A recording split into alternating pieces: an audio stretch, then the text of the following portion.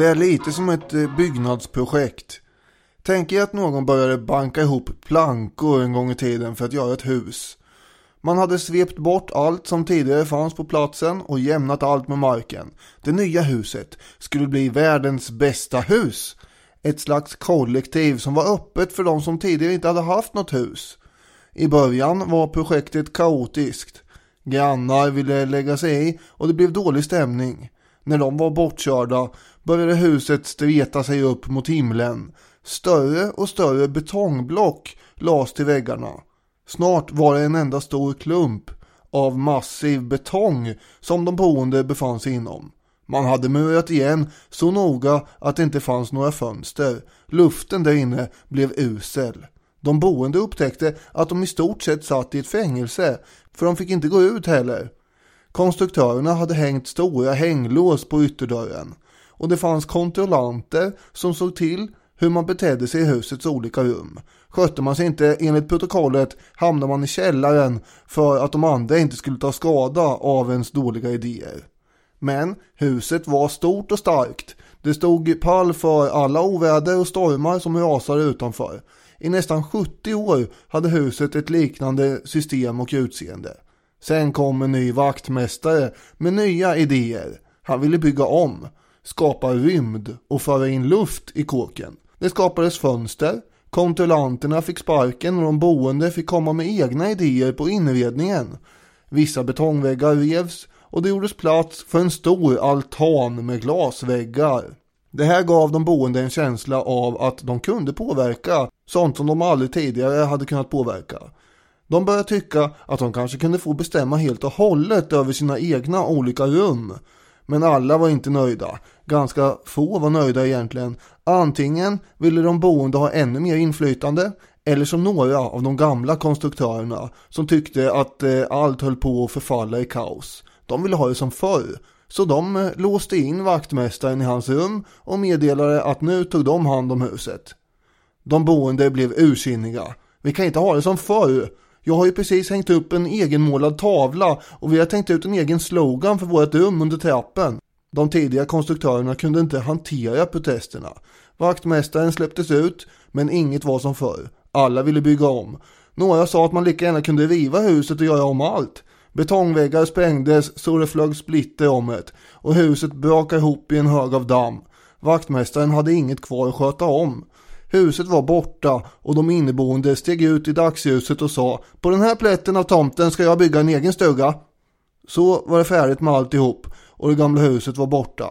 Ja, som du förstår så det här, alltså det är en metafor och huset är ju då Sovjetunionen. Och hur metaforen i övrigt hänger ihop kanske det blir mer klarhet i här under avsnittets gång förhoppningsvis. För idag handlar historiepodden om augustikuppen 1991, vilket i veckan som gick var 30 år sedan. En tilldragelse som har utpekats som en slags avgörande punkt för huset Sovjetunionens slutgiltiga fall. Good morning. Mark the date well. August 19th, 1991. Historians are likely to be analyzing the events of this day for generations to come. Military leaders and the Soviet secret police have taken control of the...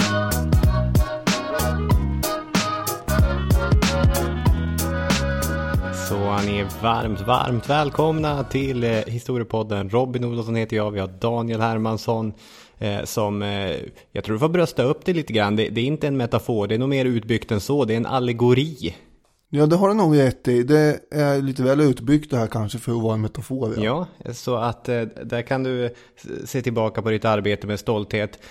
Jag och lyssnarna börjar däremot oroa oss lite grann över det ansvar som att bli husägare har lagt på dina axlar. För det är inledning 1, då är romare hyresgäster som flyttar in. Inledning 2, då är Sovjetunionen ett stort husbygge. Det känns som det håller på att bli ett bildspråk som är fast i husets form. Ja, jag tänkte faktiskt på att det var ytterligare en inledning som hade med det här att göra. Men det passar på något sätt ändå den här gången med, tänkte jag. Absolut, så är det. Jag ska be om ursäkt redan om det är ett litet eko på mig. Jag sitter i ett rum och spelar in som är lite kalare än vad man skulle föredra för poddinspelning. Så om ljudet inte är lika torrt och krispigt som man är van, så kommer det vara det igen nästa vecka. För 5 år sedan, då var det ju faktiskt 25 år sedan Augustikuppen. Och då fick man veta lite grann hur det hade utspelat sig och upprullat sig kring den här kuppen om man lyssnade på P3 om. Just det. Där tog de upp det här att det var 25 år sedan. Och där hade de då med en expert som visste hur det här hade gått till. Och jag tänkte vi kan lika gärna börja med att lyssna lite grann på framförallt presentationen av den här experten kanske. Ja. Nej, jag vet vad det var. Ja. Det var då som de kidnappade Gorbachev. Exakt. Nu går du ju händelserna i förväg. Ja. Om man är bra på huvudräkning så har man räknat ut att det här hände 1991. Men enligt Daniel Rasmusson, som gör Historiepodden, som jag snackat med om det här, så började slutet på Sovjet flera år tidigare. 1985, då kom den här Mikhail Gorbachev.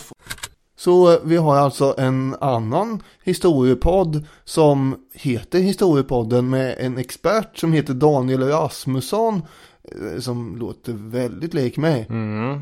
Jag tror att det kan vara en sån här gåta som den 5:e Beatles-medlemmen, att Daniel Rasmusson i själva verket var den Daniel som fanns för 5 år sedan när den här podden drog igång, men han har försvunnit. Vart har han tagit vägen då? Kan man fråga sig. Ja, men det var ju jag förstås, men jag fick ett litet annat efternamn. Det var lite otippat att det skulle bli just Rasmusson. Det ligger inte jättenära till hans, kan man tycka, men så blev det. Men 5 år senare får de sin släng av sleven. Ja, den som, vad heter det, en hämnd serveras kall och allt det där. Just det. Ja, men suttit och dragit på och tänkt att om 5 år, då är det 30 år sedan. Då ska vi kanske göra ett eget avsnitt och då jävlar ska jag ta upp det här. Nej då, det är ingen fara, jag tar inte illa upp av det där. Men man kan väl kalla det här momentet för konstig stämning i P3. Ja, exakt. Vi kommer återkomma till segmentet konstig stämning i Sveriges Radios kanaler under det här avsnittet. En liten teaser. Ever catch yourself eating the same flavorless dinner 3 days in a row? Dreaming of something better? Well, HelloFresh is your guilt-free dream come true, baby. It's me, Keke Palmer. Let's wake up those taste buds with hot, juicy pecan-crusted chicken or garlic butter shrimp scampi. Hello Fresh. Stop dreaming of all the delicious possibilities and dig in at HelloFresh.com. Let's get this dinner party started. Hiring for your small business? If you're not looking for professionals on LinkedIn, you're looking in the wrong place. That's like looking for your car keys in a fish tank. LinkedIn helps you hire professionals you can't find anywhere else, even those who aren't actively searching for a new job but might be open to the perfect role. In a given month, over 70% of LinkedIn users don't even visit other leading job sites. So start looking in the right place. With LinkedIn, you can hire professionals like a professional. Post your free job on linkedin.com/achieve today. Millions of people have lost weight with personalized plans from Noom. Like Evan, who can't stand salads and still lost 50 pounds. Salads generally for most people are the easy button, right? For me, that wasn't an option. I never really was a salad guy. That's just not who I am. But Noom worked for me. Get your personalized plan today at Noom.com. Real Noom user compensated to provide their story. In 4 weeks, the typical Noom user can expect to lose 1 to 2 pounds per week. Individual results may vary.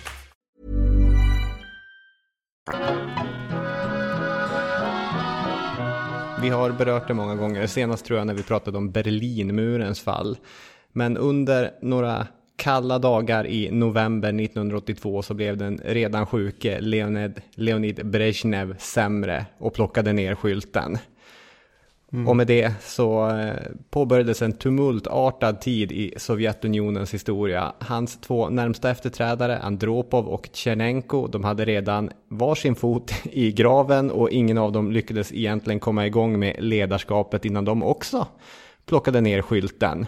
Ja, det var väl inte riktigt så att Tjernenko var en frisk fläkt i systemet som dansade in som en pigg och ungdomlig kraft med stora förhoppningar om att vitalisera det här stelbenta samhället direkt. Nej, det är väldigt få som skulle uttrycka det på det sättet. Andropov, som satt i 1,5 år före honom, var ju inte jätteung heller han blev 69 år. Men Tjernenko var ju djupt dålig redan innan när han tillträdde. Det var ju allt från lungemfysem till kronisk hepatit, och det är väl ingen som baxnar där hemma, eller vad man nu sitter och lyssnar över, att han också hade skrumplever. Så som du säger, han hade en fot i graven redan. Och han blev 72 år. I och för sig är det här åldrar då som framstår som väldigt unga jämfört med dagens amerikanska presidentkandidater. Så är det ju. Sen ska man nog säga att jag tror att Joe Biden och Donald Trump har levt liv som har tärt mindre på dem än till exempel Tjernenkos leverne. Ja, det tror jag med i och för sig. Man får ju säga att det här är ganska kalla år i kalla kriget på den här termometern som mäter temperatur. Vi har ju Reagan som har tillträtt och som har en ganska hård attityd mot Sovjet. Uttalat mål att man ska sätta hårt mot hårt. Och så har vi den här invasionen av Afghanistan som skedde 1979 från Sovjets håll. Som har sänkt temperaturen så pass att ingen av de två supermakterna vill delta på den andras olympiska spel och så. De bojkottade varandra 1980 och 84. Så man har med sig lite hur det var i början på 80-talet här, tänker jag. Absolut. Men vändningen kommer ju att komma när Mikhail Gorbachev i mars 1985 som den första och den sista Sovjetledaren som inte var född när ryska revolutionen ägde rum av politbyrån utsågs till ny generalsekreterare. Yngste ledaren sedan Lenin också. Ja, en riktig framtidsman. Han var 54 år då. Och jag vet inte hur gammal han är nu, men det är bara att lägga på från 1985 till nu. Ja, han lever ju faktiskt. Jag blir alltid lite varm när det kommer något nyhetsinslag som visar Gorbachev att det är som man har fortfarande kvar en länk till sin barndom. Det är inte jättemånga nyhetsinslag där han dyker upp. Men han har ju något miljöengagemang. Exakt. Och ja, som sagt, man glömmer ju bort att karln är vid liv. Och det är ju det känns ganska konstigt eftersom inget annat från den här perioden är vid liv. Nej, allt annat är borta, men vi har i alla fall kvar Gorbachev. Det är i alla fall någonting. I amerikanska nyhetsklipp från mitten och slutet av 80-talet ser vi hur Gorbachev har lyckats med konststycket att lära amerikaner att prata ryska. De har lärt sig 2 ryska ord. Perestroika och glasnost, som de säger med bred amerikansk twang. För i hela världen kommer man börja prata perestroika och glasnost. Det här är ju bekanta begrepp, men med perestroika så avsågs ett brett reformprogram som inte minst avsåg att införa försiktiga marknadsmekanismer i det sovjetiska systemet. Glasnosten å andra sidan var öppenheten. Liksom sovjetiska medier skulle få rapportera om den kris som systemet i själva verket befann sig i, och dissidenter skulle inte kastas ner i fängelsehålan när de uttryckte kritik mot systemet. Det är kanske den här glasbeklädda verandan som byggdes på ditt hus här. Ja, något åt det hållet kanske, ja. Du nämnde de frostiga relationerna till USA som hade rått under det tidiga 80-talet, och Christian Gerner, den svenska historikern, lyfter i sin bok om Rysslands historia även Mikhail Gorbachevs Novoe Myslenie, nytt tänkande på svenska. Ja, Novoe Myslenie. Det syftade till att Sovjetunionen skulle vara delaktiga i globala samarbeten. Ja, det nya tänkandet. Någonting som behövdes eftersom Sovjet var i skriande behov av både kapital och teknologi från väst. Christian Gerner skriver: Gorbachev angav genom att lansera sina 3 slagord att meningen var att på traditionellt ryskt sätt reformera systemet genom påbud uppifrån. Istället sprängdes staten.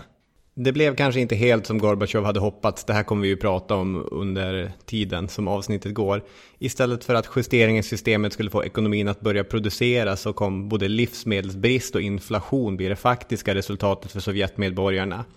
Och glasnosten innebar också att akuta problem fick bli stridsfrågor inom Sovjetunionen på ett sätt som de aldrig hade tillåtits bli tidigare. Och den ena konflikten var ekologisk, då Sovjets miljöproblem var massiva. Gerner listar till exempel fosforitbrytning i Estland, Planer för vattenkraftverk som skulle sätta klassiska delar av Lettland under vatten. Kärnkraftverket Ignalina i Litauen. Jordbruksmark i Ukraina och Belarus som blev otjänlig efter utsläpp. Tjernobyl. I Moldavien så hade bruket av bekämpningsmedel i princip dödat både insekter och fåglar. Det fanns inga fåglar kvar i Moldavien. I Armenien stod ett kärnkraftverk på ett område ständigt utsatt för jordbävningar. Aralsjön höll på att torka ut på grund av all konstbevattning. Det var massiva föroreningar i Baikalsjön, orimligt höga nivåer av cancer, tyfus eller barnadödlighet i flera av republikerna. Det här är ju ett framtida avsnitt vi kommer göra någon gång, men Sovjets ekologiska kollaps är faktiskt ofattbar. Hur ett land tillåts hamna i den här situationen. Ja, det är ju allt från Aralsjön till Tjernobyl det är ju ganska kända händelser. Men du lyckades ju peta in allt möjligt här. Att det inte fanns fåglar i Moldavien är ju häpnadsväckande. Stämmer det här? Jo, men det gör det. Det är Christian Gerner som skriver det i sin bok Rysslands historia, och Christian Gerner litar jag mycket på. Han citerar också Sveriges Radios dåvarande Moskva-korrespondent Kjell Albin Abrahamsson som är ute i Moldavien och gör ett reportage där han pratar med en miljöaktivist. Då säger Abrahamsson: så sitter vi båda tysta. Jag vet inte längre vad jag ska fråga om. Eller också orkar jag inte höra mer. Det är nästan pinsam tystnad. En tystnad då man skulle kunna höra en fluga surra eller en fågel kvittra. Men ingenting hörs. Det är tyst i Moldavien. Just det. Inte ens en fågel kunde komma och rädda den där stämningen. Nej. Det är dålig stämning i Moldavien det här. Stel stämning i Moldavien. Ja. Sen tror jag att vi är ganska många som undrar vad är exakt som är klassiska delar av Lettland? Medeltida delar. Ja, okej. Ja, det är ju klassiskt i och för sig. Ja, äldre fin byggnation. En annan stridsfråga som vi ju kommer till och som delvis hänger samman med den ekologiska. Men nu listade vi de baltiska republikerna och vi sa Moldavien och så. Den nationalistiska och etnonationalistiska stridsfrågan kommer ju bli högaktuell i Sovjetunionen under 80- och 90-talet, och det kommer vi till i det här avsnittet. En av Gorbatjovs första åtgärder var ju att försöka minska alkoholismen och fylleriet genom att sänka alkoholproduktionen. Det här var inte en populistisk åtgärd i det gamla Sovjet, kan man inte påstå. Men han såg ju att en stor del av kriminaliteten och allt från skilsmässor till dödsfall kom sig av fylleri. Och därför så tänkte han att det här måste vi åtgärda. Men konsekvenserna blev ju inte som man hade tänkt sig riktigt. För när man begränsade alkoholutbudet så men då blev det ju bara minskade intäkter till staten och en massivt ökande hembränning istället. Ja, vilket då gör att priset på socker bland annat stiger som en raket. Får jag läsa lite statistik? Ja, det är ju mysigt. Återigen från Gerner då. År 1979 var den totala inkomstskatten i Sovjetunionen 23 miljarder rubel och den totala omsättningsskatten 65 miljarder rubel. Av omsättningsskatten var den på försäljning av sprit 25 miljarder rubel. 4 år senare, 1983, hade denna siffra stigit till 39 miljarder rubel. Försäljningen av alkohol var alltså en viktigare inkomstkälla för staten än inkomstskatten. Ja. På landsbygden stod vodkaförsäljningen för mer än halva värdet av livsmedelsförsörjningen. Alltså momsen på sprit var viktigare för statskassan än skatt på människors inkomster. Låt gå att det var mycket låga löner vi pratar om, men ändå. Det är häpnadsväckande det här. Ja, det är faktiskt helt otroligt ju. Och då är det klart att med den här konsumtionen följer ju ett beroende som inte uppskattar när man försöker strypa tillflödet av det här som man är beroende av. Nej, exakt. Egentligen en av de få saker som tidigare nämnda Andropov hade hunnit med var ju att han försökte ta tag i alkoholfrågan och han förbjöd till exempel ryssar från att komma full till jobbet. Mm.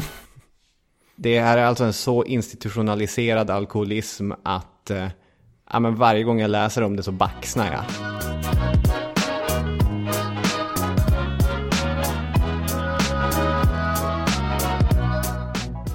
Sovjetunionen var ju i praktiken minst sagt ett centraliserat system, men formellt var det ju en union av 15 stycken delrepubliker. Och Gorbatjov införde bland annat en ny församling som han kallade de folkdeputerades kongress. Och dit skulle då alla republiker på ett demokratiskt sätt, var det tänkt, skicka olika delegater. I verkligheten blev det så att de här delegaterna utsågs av det enda tillåtna partiet, alltså kommunistpartiet i de olika republikerna. Men det kommer ändå skaka om lite grann och det dyker upp människor som inte nödvändigtvis omfamnar den socialistiska idén och sådär. En annan väldigt viktig punkt som jag tror vi pratar om i Berlinmurens fall också, det är ju att Gorbatjovs nya linje är att inte upprätthålla den så kallade Brezhnev-doktrinen. Det vill säga att Sovjetunionen ska beskydda de kommunistiska diktaturerna i Östeuropa med vapenmakt. Det där innebär ju förstås en väldig omläggning av den sovjetiska utrikespolitiken. Och man har ju tidigare då dundrat in med stridsvagnar och bankat ner alla tendenser till att de här östländerna inte skulle vara kommunistiska eller ha en annan typ av kommunism än vad man uppskattar i Moskva. Exakt, Östtyskland, Ungern, Tjeckoslovakien och så vidare. Ja, och det här leder 1989 till att de här östdiktaturerna mer eller mindre faller under trycket från befolkningens krav om rättigheter och så. Polen är först ut och sen följer då fler länder, Berlinmurens fall, avsnitt 276 och sådär, som någon slags final kan man säga. Och i själva Sovjet så börjar också glasnost verka emot Gorbatjov när de här mediernas frispråkighet och mod ökar. Kritiken mot hela systemet växer och i tidningarna kan man läsa om avslöjanden angående Stalin-tiden och det har ju funnits en massa läger där folk inte alls har mått bra och så tydligen. Och det visas filmer och teatrar som är både regim- och systemkritiska. Missnöje hade ju alltid funnits förstås, men nu fick man ju tydligen uttala det här missnöjet också. Och ekonomin är ju i fritt fall och varubristen är total, köer är egentligen det enda som det finns gott om. Och många i de här 15 republikerna inom Sovjetunionen börjar då prata om att det vore trevligt med total självständighet. Det här med att man skulle då få bestämma över sina egna rum, som jag försökte koppla ihop med i inledningen. Exakt så. Inte minst länderna i Baltikum då, de här klassiska, Estland, Lettland och Litauen. Gorbatjovs reformer håller på att smälla upp i ansiktet på honom kan man säga. Som en sån där gammal tecknad film förresten, där Kalle Anka eller Gråben eller någon håller på att öppna ett paket och så bara pang! Det kommer en boxarhandske ur den. Ja, kanske. På en fjäder. Ja, och det hade han inte sett komma. Han hade aldrig tänkt bana väg för kommunismens fall eller Sovjetunionens upplösning. Han skulle bara lätta lite på trycket på något sätt. Exakt. Han reste ju till Litauen för att visa då att han var beredd att lyssna på de klagomål som de hade där. Men Gorbatjov tyckte ju då att balterna kunde ju minsann nöja sig med autonomi istället för självständighet. Alltså lite grann inom systemet. Och han pratar ju om att de kunde kanske få någon slags liknande status som Finland hade under det ryska imperiet på 1800-talet och sådär. Och om han hade pausat en sekund och tagit ett steg tillbaka så måste han ju här ha sett att men jag har ju blivit en habsburgsk eller en osmansk eller till och med en rysk regent på 1800-talet som allt mer sitter på ett imperium som håller på att tappa de maktmedel som krävs för att hålla ihop mina territorier. Det är ju väldigt mycket att han är en turkisk sultan som inte förstår varför alla hans underlydande vill vara självständiga. Ja, så är det ju faktiskt. Istället för att tillåta den här självständigheten så införs då sanktioner mot de här 3 delrepublikerna. I Baltikum bland annat så stryps oljetillförseln mitt i smällkalla vintern.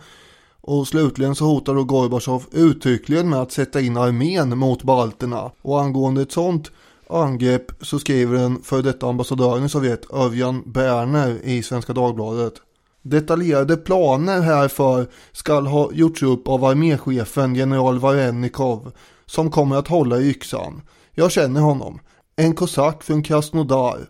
Han har berättat för mig hur han kämpat i Stalingrad och sedan som ung löjtnant deltagit i stormningen av Berlin. Han var bland dem som satte Sovjetflaggan på Reichstag. Stenhård kommunist skulle han inte tveka att gå fram mot de uppstudsiga separatisterna som satte fosterlandet Sovjetunionen i fara. Och samtidigt som de här ryktena så är ju västvärlden väldigt passiv inför det här sovjetiska hotet mot Baltikum. Man är ju nämligen fullständigt upptagen med att förbereda krigsplaner mot Irak då.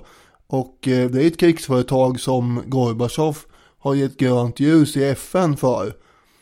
Så honom vill man ju inte börja bråka med om Baltikum då förstås. Nej, exakt. Och i slutet av 1990 så möblerar då Gorbachev om i sin regering. Han har ju uppenbarligen blivit orolig för den här galopperande utvecklingen som han börjar få svårt att kontrollera. Och därför så tillsätter han då en rad konservativa kommunister i sin regering. Och de tänkte absolut inte avstå från våld inför risken att republikerna skulle börja falla ifrån systemet.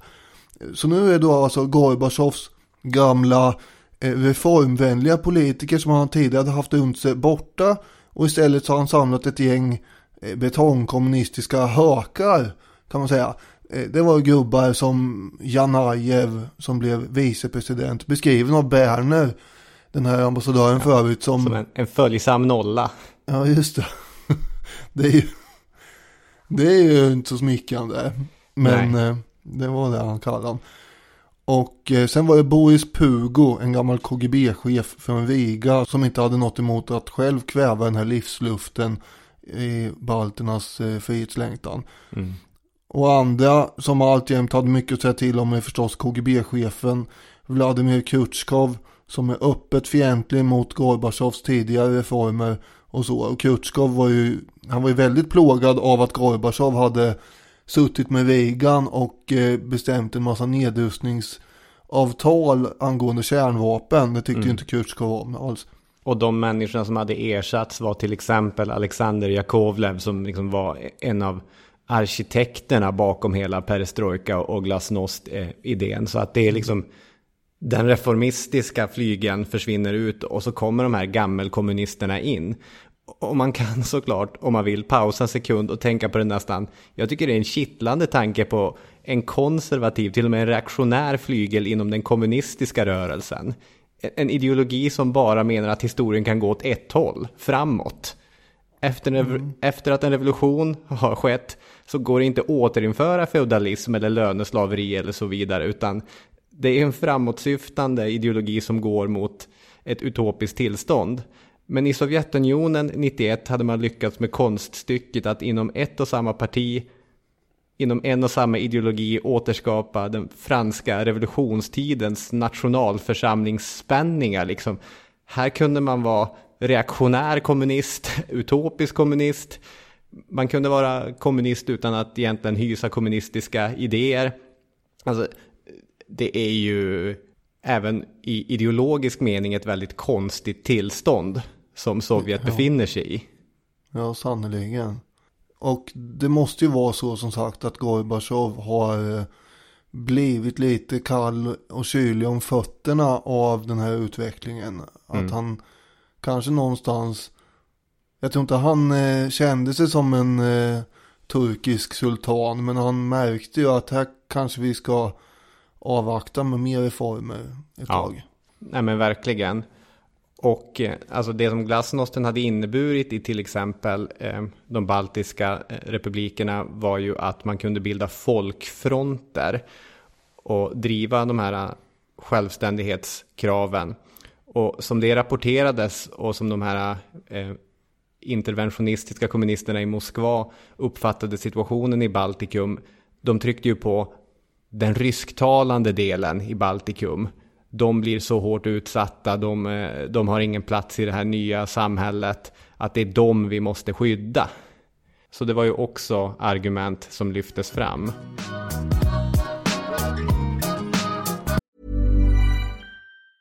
Ever catch yourself eating the same flavorless dinner 3 days in a row?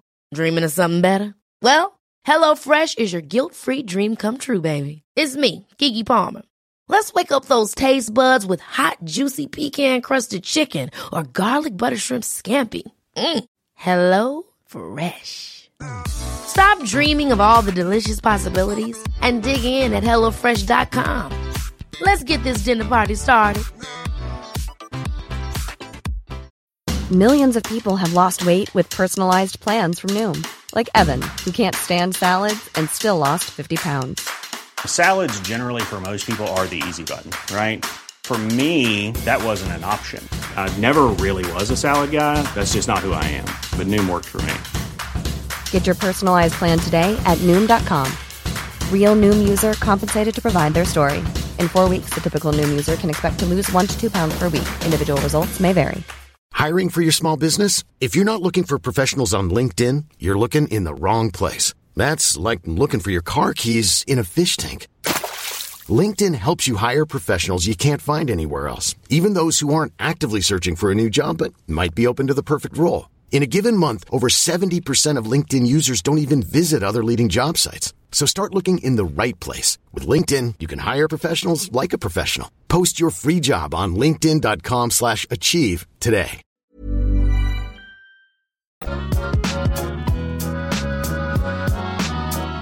Från hösten 1990 så hade de här grejerna som du pratar om, Daniel, skett, att det hade blivit ommöbleringar i ledningen och Gorbatjov hade börjat darra på manschetten. Nyåret kommer och går, det blir året 1991 och den 2 januari så börjar statliga byggnader i Lettlands och Litauens respektive huvudstäder att ockuperas. Dessutom så kommer sovjetiska fallskärmstrupper bege sig in i de här länderna.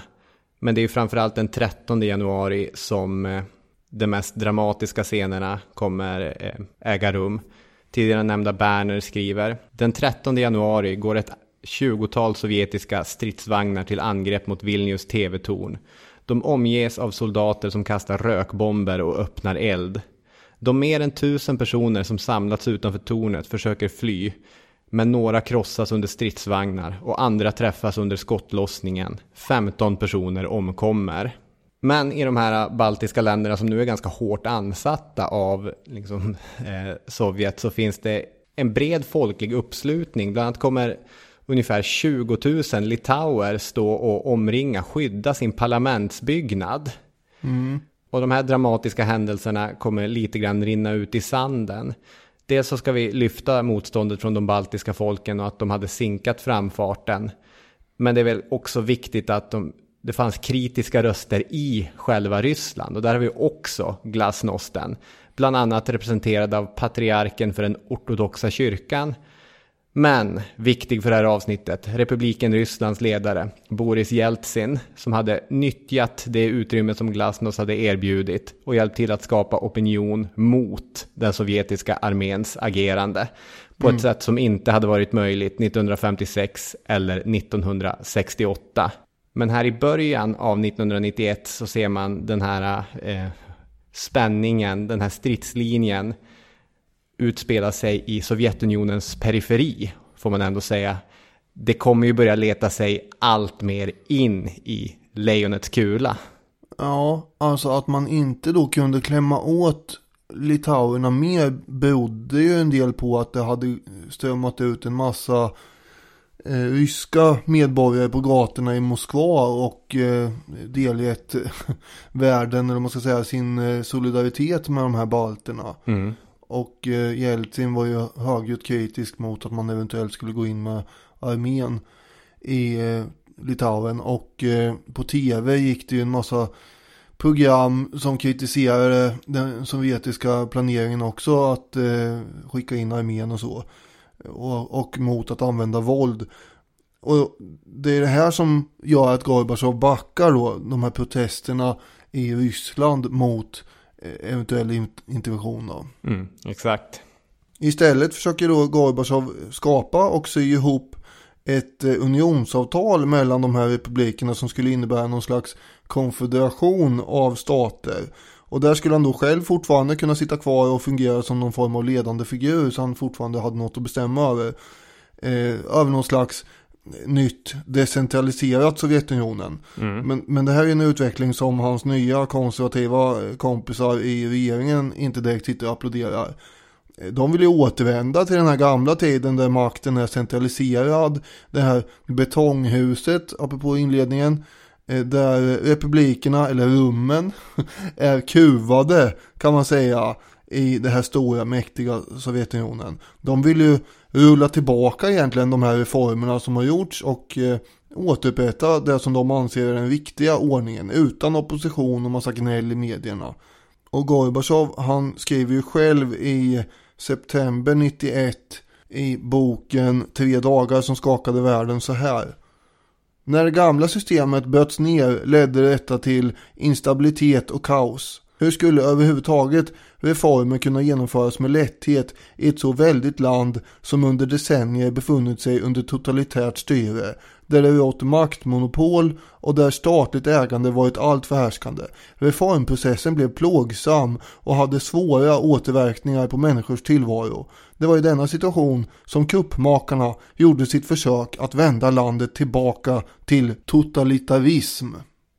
Så den utvecklingen som har skett är att Sovjetunionen har gått från att vara en totalitär diktatur till en vanlig, hederlig, auktoritär diktatur. Just det, och nu vill de här kuppgubbarna då att det ska bli totalitärt igen. Och Gorbatjov, han kommer åka på semester till sin villa på Krim, och det här unionsavtalet som han har jobbat med, det skulle då undertecknas den 20 augusti av ett antal republiker. Men 2 dagar tidigare, den 18 augusti, så kommer kuppmakarna att slå till. Så är det 5:10 när Gorbatjov kanske går omkring och funderar på om det inte är dags för att snart slå sig ner till bords och påbörja en liten supé.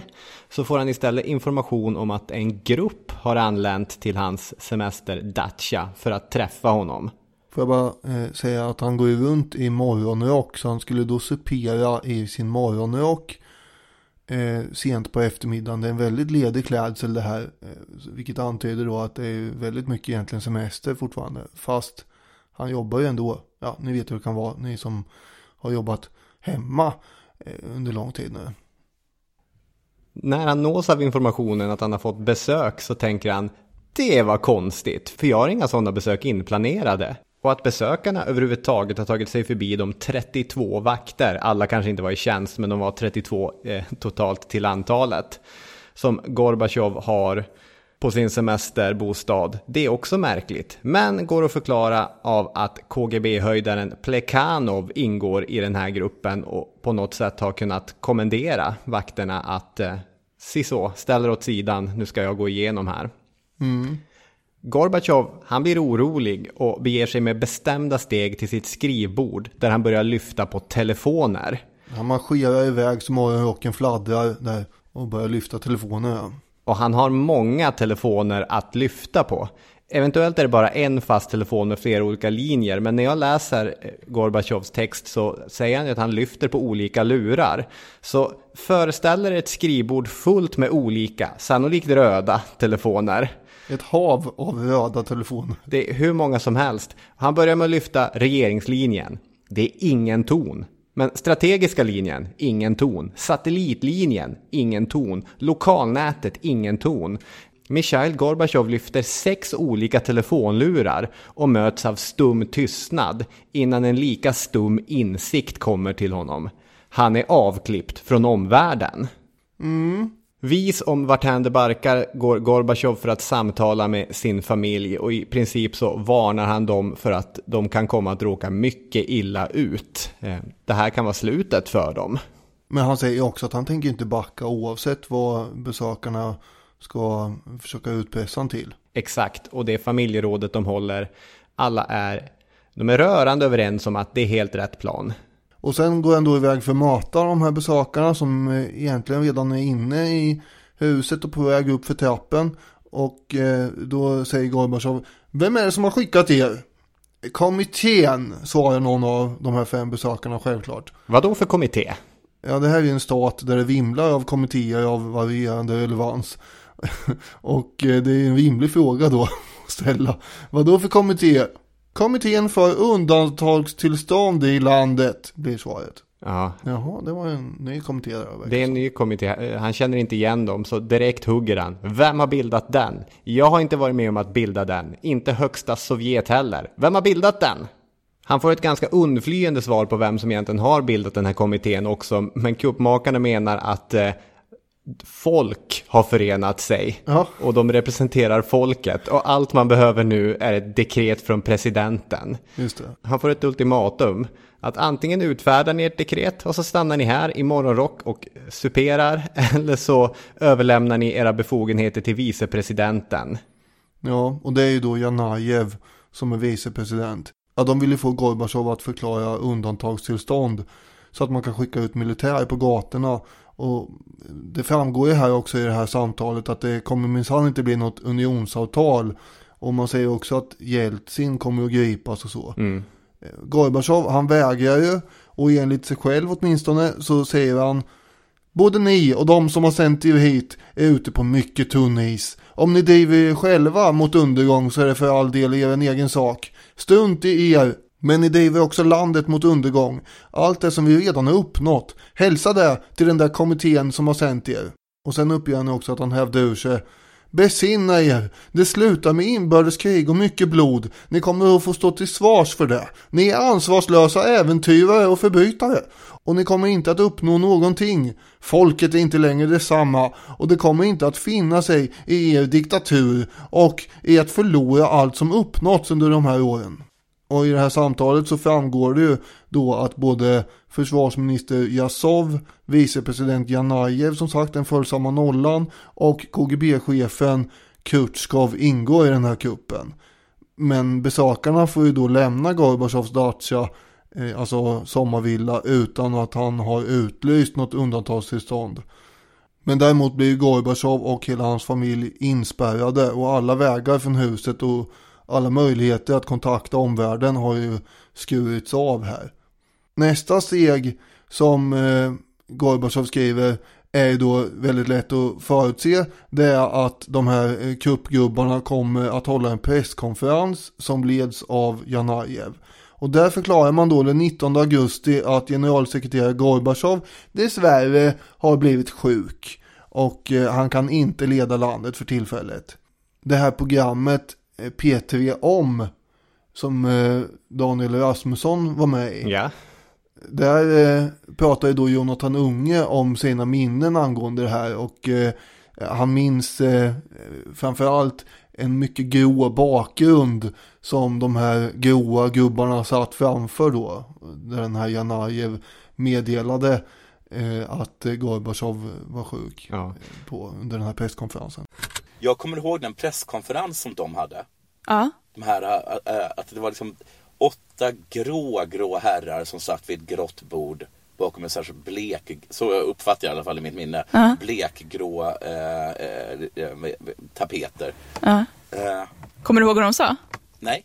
De sa så här: Gorbatjov, han är sjuk och lite krasslig, och vi har stoppat ner honom där nu så han ligger och sover och dricker varm mjölk eller vad han gör. Janajev är ju ingen naturlig talang framför kameran heller. Om man är lite snäll med honom. Dels har han ju även för Sovjetgubbar, även med Sovjetgubbar mått mätt, ovanligt konstigt ful frisyr. Men han sitter också med så här darrande händer och ger inte ett helt övertygande intryck. Och han skriker också i symbolisk mening, han skriker ingenting, han mumlar mest. Men det syns ju att han bara är fasaden, eller han är bara ett vackert ansikte utåt. Det är inte Janajev som är den här kuppens klappande hjärta egentligen. Han är en följsam nolla. Ja, alltså journalisterna på den här presskonferensen, de vet ju hur det här sovjetmaskineriet funkar med sina lögner och sådär. Så de hånskrattar ju mer eller mindre åt påståendet att Gorbatjov är sjuk. Och i sin redogörelse för den 18 augusti så namnger Gorbatjov en rad personer som han har pratat i telefon med den här dagen. Men bara 2 av dem protesterar efter också ett par dagar mot att Gorbatjov skulle vara sjuk. Så folk vågar ju inte riktigt ändå komma till hans hjälp här. Men kuppmakarna har ju mycket att stå i nu den 19 augusti. Det gäller att ta kontroll över saker och ting. Man tar kontroll över media. Det enda som sänds om och om igen på tv är ju operan Svansjön. Och därefter så börjar stridsvagnar rulla in mot Moskva. Under tiden som den sovjetiska befolkningen får hålla till godo med Svansjön så kablas nyheter ut över resten av världen att ett kuppförsök har inletts i Sovjet. From ABC, this is a special edition of World News Tonight with Peter Jennings. Good evening. We begin, of course, with the shock that was not a complete surprise. The coup in the Soviet Union has been on the minds of many Soviets for many weeks. There's a lot we know tonight and still a lot we do not know. Det går ganska snabbt att skära bort den här glasnost-floran som har vuxit upp. Man hade ju till exempel ganska många tidningar, vissa av dem till och med privata. Men helt plötsligt är det 8-9 regimtrogna tidningar som ges ut i Ryssland och Sovjetunionen. Så att nu är det tillbaka till gamla tider, kanske. Man förbjuder ju också alla former av demonstrationer och samlingar, såklart. Det är ju ett slags undantagstillstånd som ska gälla här.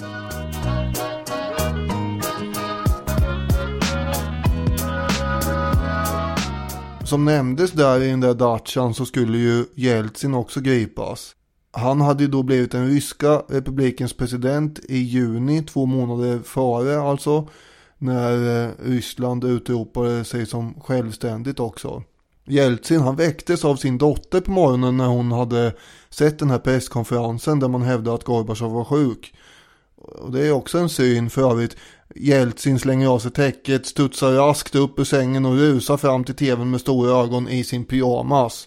Det är många natt- och morgonkläder här på ryska ledare den här dagen. Och han ger då order till folk i sin stab att kontakta militärförläggningar runt omkring i Moskva för att få dem att inte lyda kuppmakarna. Sen åker Jeltsin iklädd skottsäker väst tillsammans med sina säkerhetsvakter i ilfart in mot Moskva i limousin. Och på vägen så kör de förbi en mängd stridsvagnar som är på väg in mot Moskva. Målet är ju då för både Jeltsin och en del av de här stridsvagnarna det ryska parlamentshuset.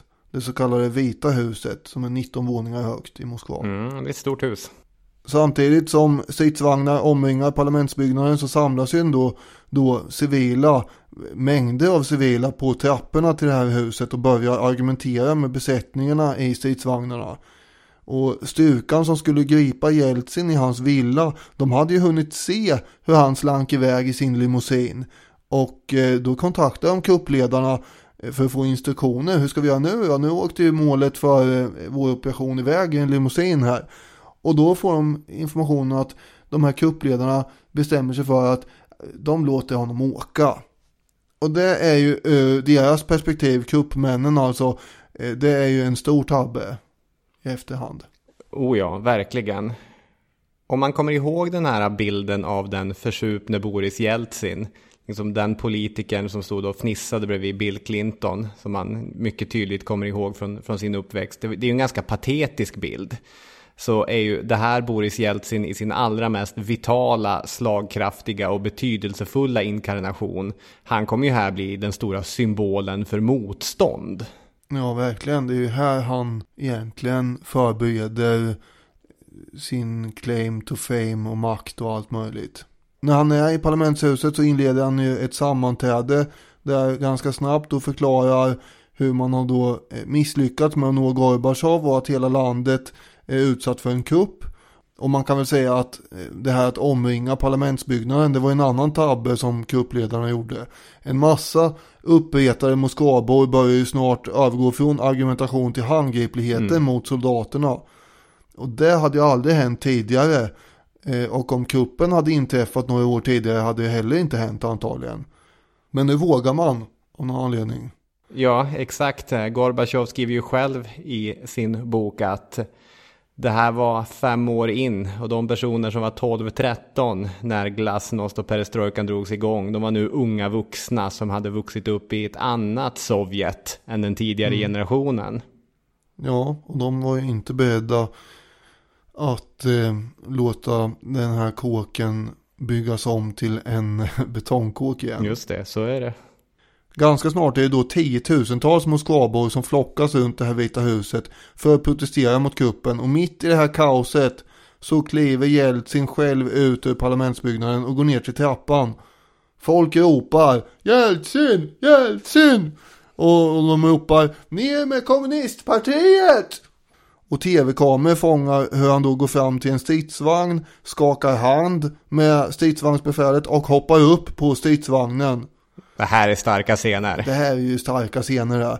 För det här betyder också då att en del stridsvagnsbesättningar, de är lite osäkra på hur ska vi göra här nu då? Och har då redan i det här läget börjat byta sida. Och Jeltsin läser ju då till folkets jubel upp en deklaration på den här stridsvagnen. Där han säger: användning av maktmedel är fullständigt oacceptabelt. Vi vädjar till militären. Delta inte i denna reaktionära kupp. Då kan man bara inflika förut då att 2 år senare när några gammelkommunister och nationalister barrikaderar sig i samma parlamentsbyggnad, då drar sig inte Jeltsin för att låta beskjuta hela den här kåken med artilleri och sen storma hela härligheten med ungefär 150 dödsoffer som följd. Det får man ju komma ihåg och ha med sig på något sätt. Just det. Ändå. Det är 2 bilder man kan ställa mot varandra om man så vill. Ja, det här är ju då 2 år tidigare och en annan historia. Ja, så är det. Utöver att fördöma kuppen och säga att det här är olagligt så uppmanar han ju till motstånd samt till en omedelbar generalstrejk. Och Jeltsins resoluta agerande ger också andra ryska politiker, till exempel borgmästaren i Sankt Petersburg eller Leningrad då, Anatolij Sobchak, möjlighet att uppmana sina medborgare till samma sak. Situationen i Leningrad är också intressant eftersom Sobchak smugglas in i centrala Leningrad med hjälp av agenter inom KGB som också motsatte sig kuppförsöket. Så att det är ju ytterligare ett exempel på det är inte en helt vattentät lojalitet som kuppmakarna har även inom sitt eget maskineri. Nej. Och den rollen som Jeltsin spelar i Moskva kan Sobchak spela i Leningrad, Sankt Petersburg. Och det finns de här symbolerna, fyrbåkarna för motstånd mot kuppen som gör att även internationella medier sitter och säger att det är oklart vad som egentligen händer. Kuppmakarna, de försöker få sina trupper att storma byggnaden och gripa Jeltsin. Men vid det här laget den 19 augusti så har ju över 50 000 moskvabor samlats på den här platsen och byggt barrikader av allt möjligt bråte. Det är bussar och olika fordon och allt möjligt de kommer åt egentligen. Och förutom det så har ju då som sagt de här stridsvagnarna börjat byta sida. Och inte allihop dem, men en del av dem ingår ju också i försvaret av parlamentsbyggnaden. Och det här går inte att genomföra någon stormning egentligen utan att det blir ett monstruöst blodbad ju.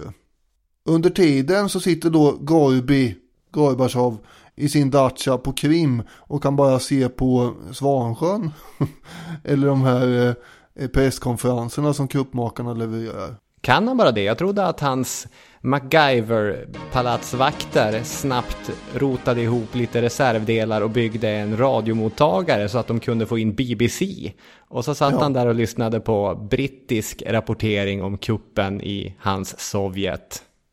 Jo, jag skulle komma till det här. Men om man hade hållit sig till sovjetisk media så hade det varit Svansjön som gällde. Ja, så är det ju. Och han passade då på att också spela in 4 olika videoinspelningar med samma budskap. Egentligen som kan sammanfattas: jag är inte sjuk, allt är lögner, vi är utsatta för en kupp. Och de här 4 inspelningarna försöker man ju då också smuggla ut så att världen, oavsett hur det här går, ska få veta att han inte har varit sjuk och att det är en kupp på riktigt. Daniel inledde med programpunkten Konstig stämning i Sveriges Radio P3. Jag tänkte följa upp det med Konstig stämning i Sveriges Radio P1 1991. Programmet Kanalen på P1 hade en utmärkt sändning den 19 augusti då de pratade sig igenom dagens mycket omvälvande händelser. Fullt med riktigt duktiga svenska Östeuropa-experter. Men jag vill ändå spela några klipp från den här sändningen, för är det bara jag eller är det lite konstig stämning? Det hela börjar med att Det här ser jag mycket fram emot, vill jag bara säga. Det hela börjar med att programledaren, jag har inte fått fram vem det är tyvärr via Sveriges Radios radiofynd, men hon ringer upp Pertti Juoniemi som är fredsforskare i Tammerfors som har följande att säga. Och det här är hans uppfattning om de nya makthavarna i Kreml. Jag tror inte de har så värst stora möjligheter att hålla sig vid makten. De blir mycket snabbt isolerade både internt och visavi omvärlden. Jag tror inte de har den legitimitet som krävs för att verkligen ha makt i dagens Sovjetunionen. Pertti Juhaniemi tror inte på att juntan kommer lyckas med sin kupp. De har inte den legitimitet som krävs i dagens Sovjetunionen. Snarare tror han att detta kommer stärka republikernas position långsiktigt. Här är han ju lite av en spågumma som får rätt. Men det beror väl på att han är expert på området helt enkelt. Ja, så kan det vara. I studion sitter Rysslands analytikern Anders Åslund. Jag tror att det är Anders Åslund. Om jag blandar ihop experterna i studion ber jag 1000 gånger om ursäkt. Men Anders Åslund, han vill trycka på allvaret i situationen. Utomlands, men samtidigt gäller det att komma ihåg att här finns det maktmedel. Sovjetunionen har 150 till 600 000 specialtrupper som kan sättas in mot i stort sett vad som helst utöver de värnpliktiga. 4,2 miljoner soldater totalt, varav 30% ungefär är stamanställda, och därutöver finns det ungefär 1 miljon polistrupper av olika typer. Så den är för mig fullkomligt okänd. Finländare förefaller mig tämligen naiv när han tror att de här trupperna inte kan användas mot folk. Det är ju underbart. Visst är det lite konstig stämning. Den är för mig fullkomligt okände finländare. Det är dessutom den okände finländaren som har analyserat saken helt rätt. Den här andra experten, eller vad han är, har ju helt fastnat i statistiken över tillgång på trupper och funderar inte så mycket på eventuell lojalitet hos de här trupperna.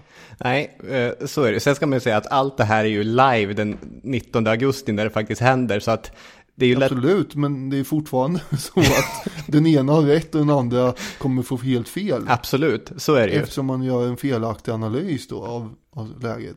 Men eftersom den för experten fullkomligt okände finländare inte är närvarande i studion och kan svara på huruvida han i själva verket är fullkomligt okänd eller inte, så måste programledaren här gå in. För det första är han inte så okänd, Pertti Juhaniemi.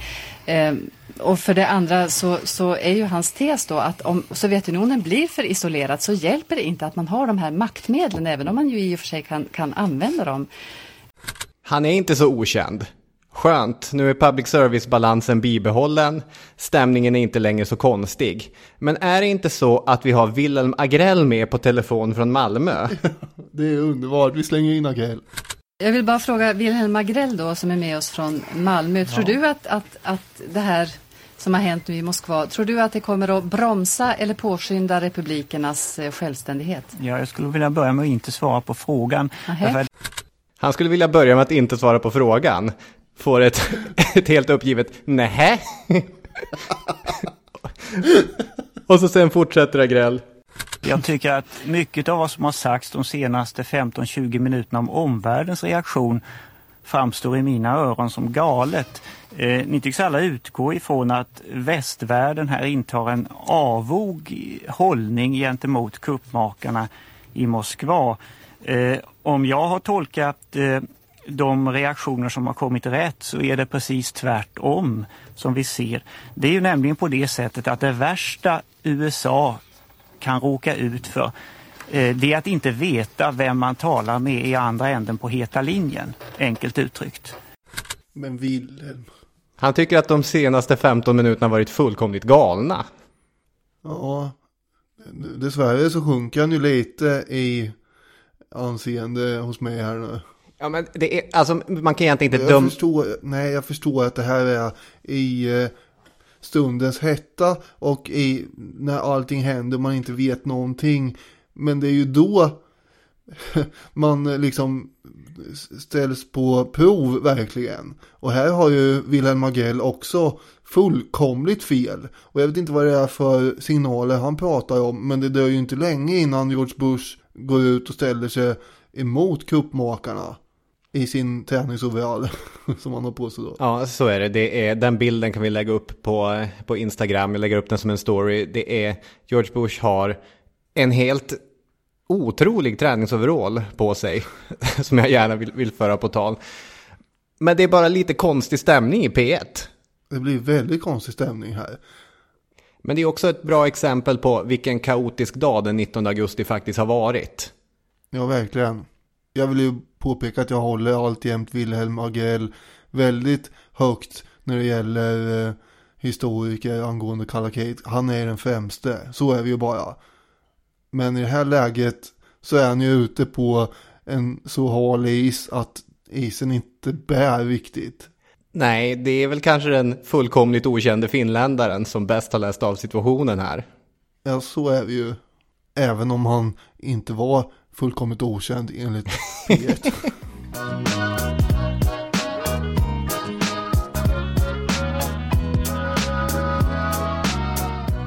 Under natten mot den 20 augusti så har det uppskattats att det kanske är upp mot 100 000 Moskvabor som har samlats vid parlamentsbyggnaden. Mm.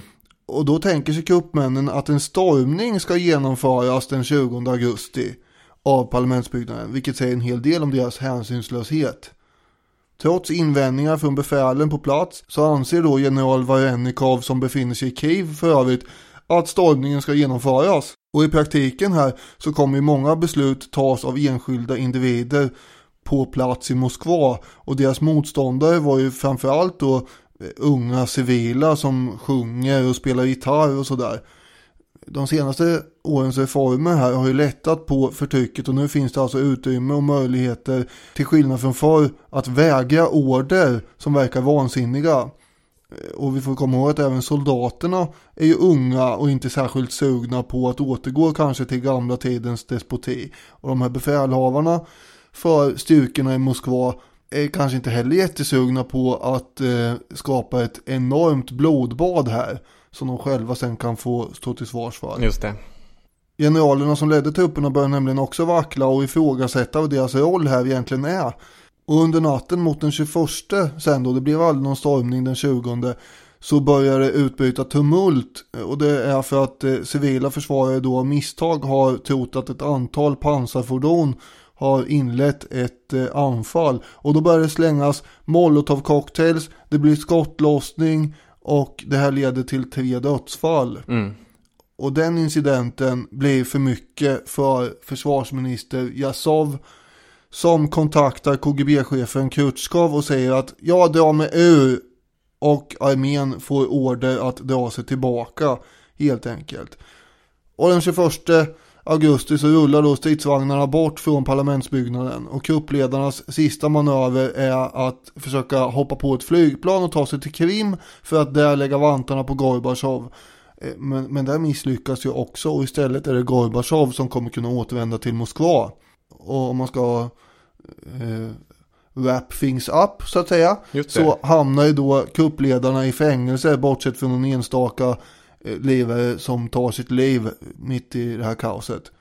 Men som Gorbachev konstaterar, så han är ju en annan människa efter det här, som återvänder till ett annat land. Allt har ju förändrats egentligen i och med den här kuppen. Mm. Den nya hjälten är ju Boris Jeltsin, som då frenetiskt har viftat med en rysk flagga, den ryska trikoloren, inför folkmassorna framför parlamentsbyggnaden. Ja, verkligen. Boris Yeltsin, the Russian president, once dismissed as a loose cannon on the Soviet political scene, has stared the cannons down and emerged as the man who's kept the Soviet Union from being plunged backwards.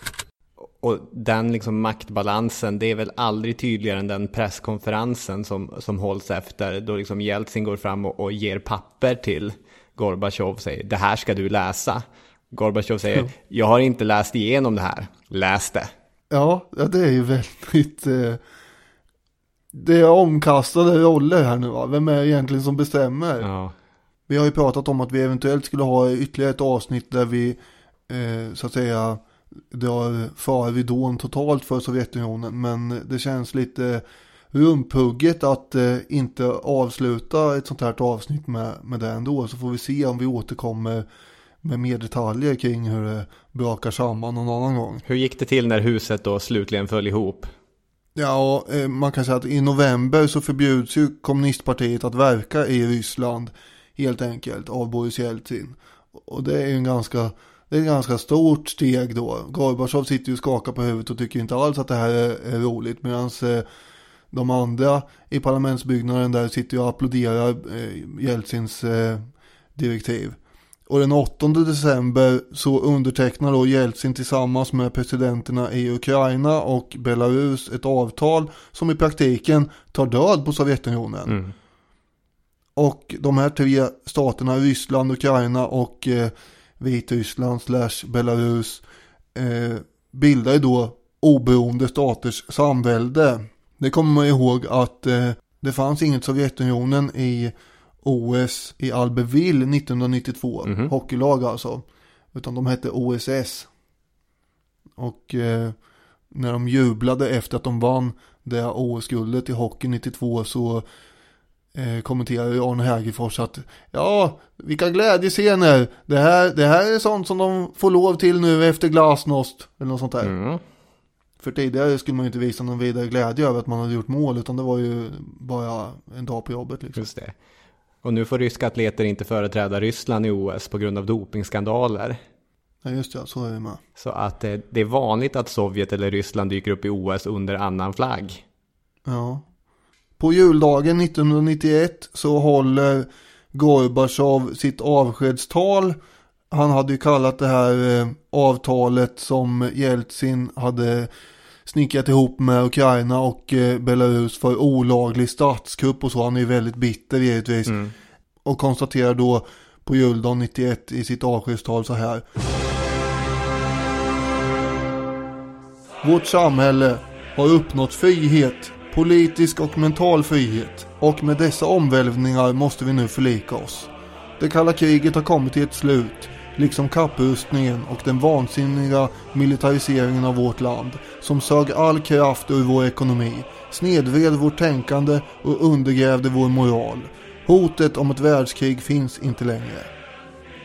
Och jag kommer ihåg hur det pratades väldigt mycket om det där konstiga ordet existera under julen när jag fyllde 10 år.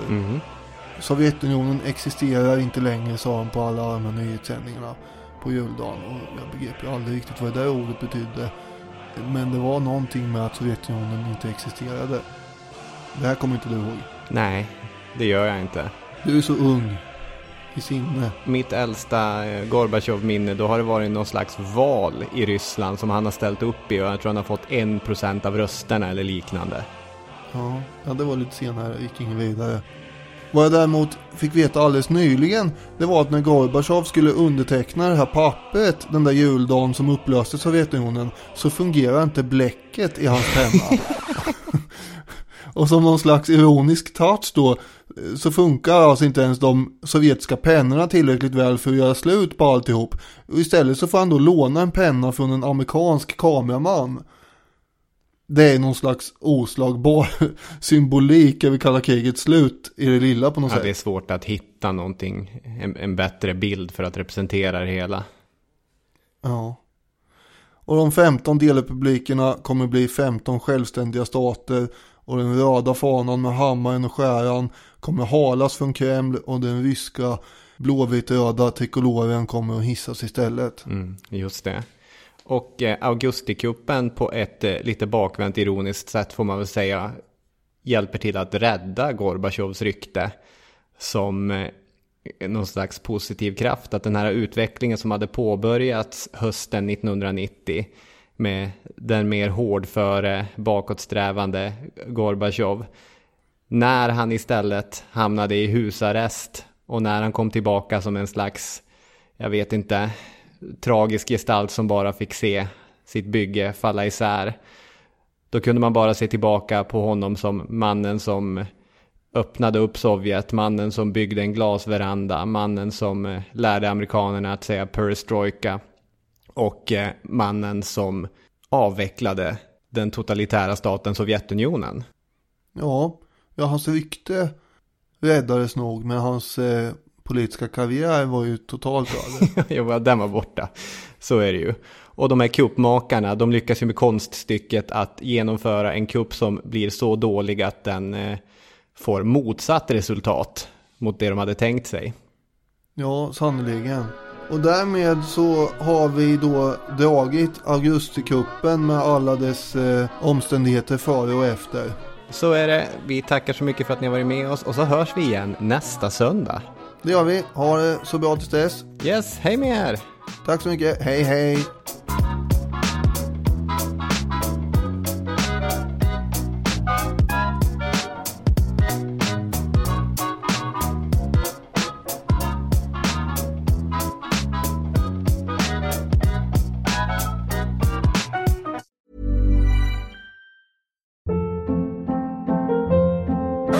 Hold up. What was that? Boring. No flavor. That was as bad as those leftovers you ate all week. Keke Palmer here, and it's time to say hello to something fresh and guilt-free. Hello Fresh. Jazz up dinner with pecan-crusted chicken or garlic butter shrimp scampi. Now that's music to my mouth. Hello Fresh. Let's get this dinner party started. Discover all the delicious possibilities at HelloFresh.com.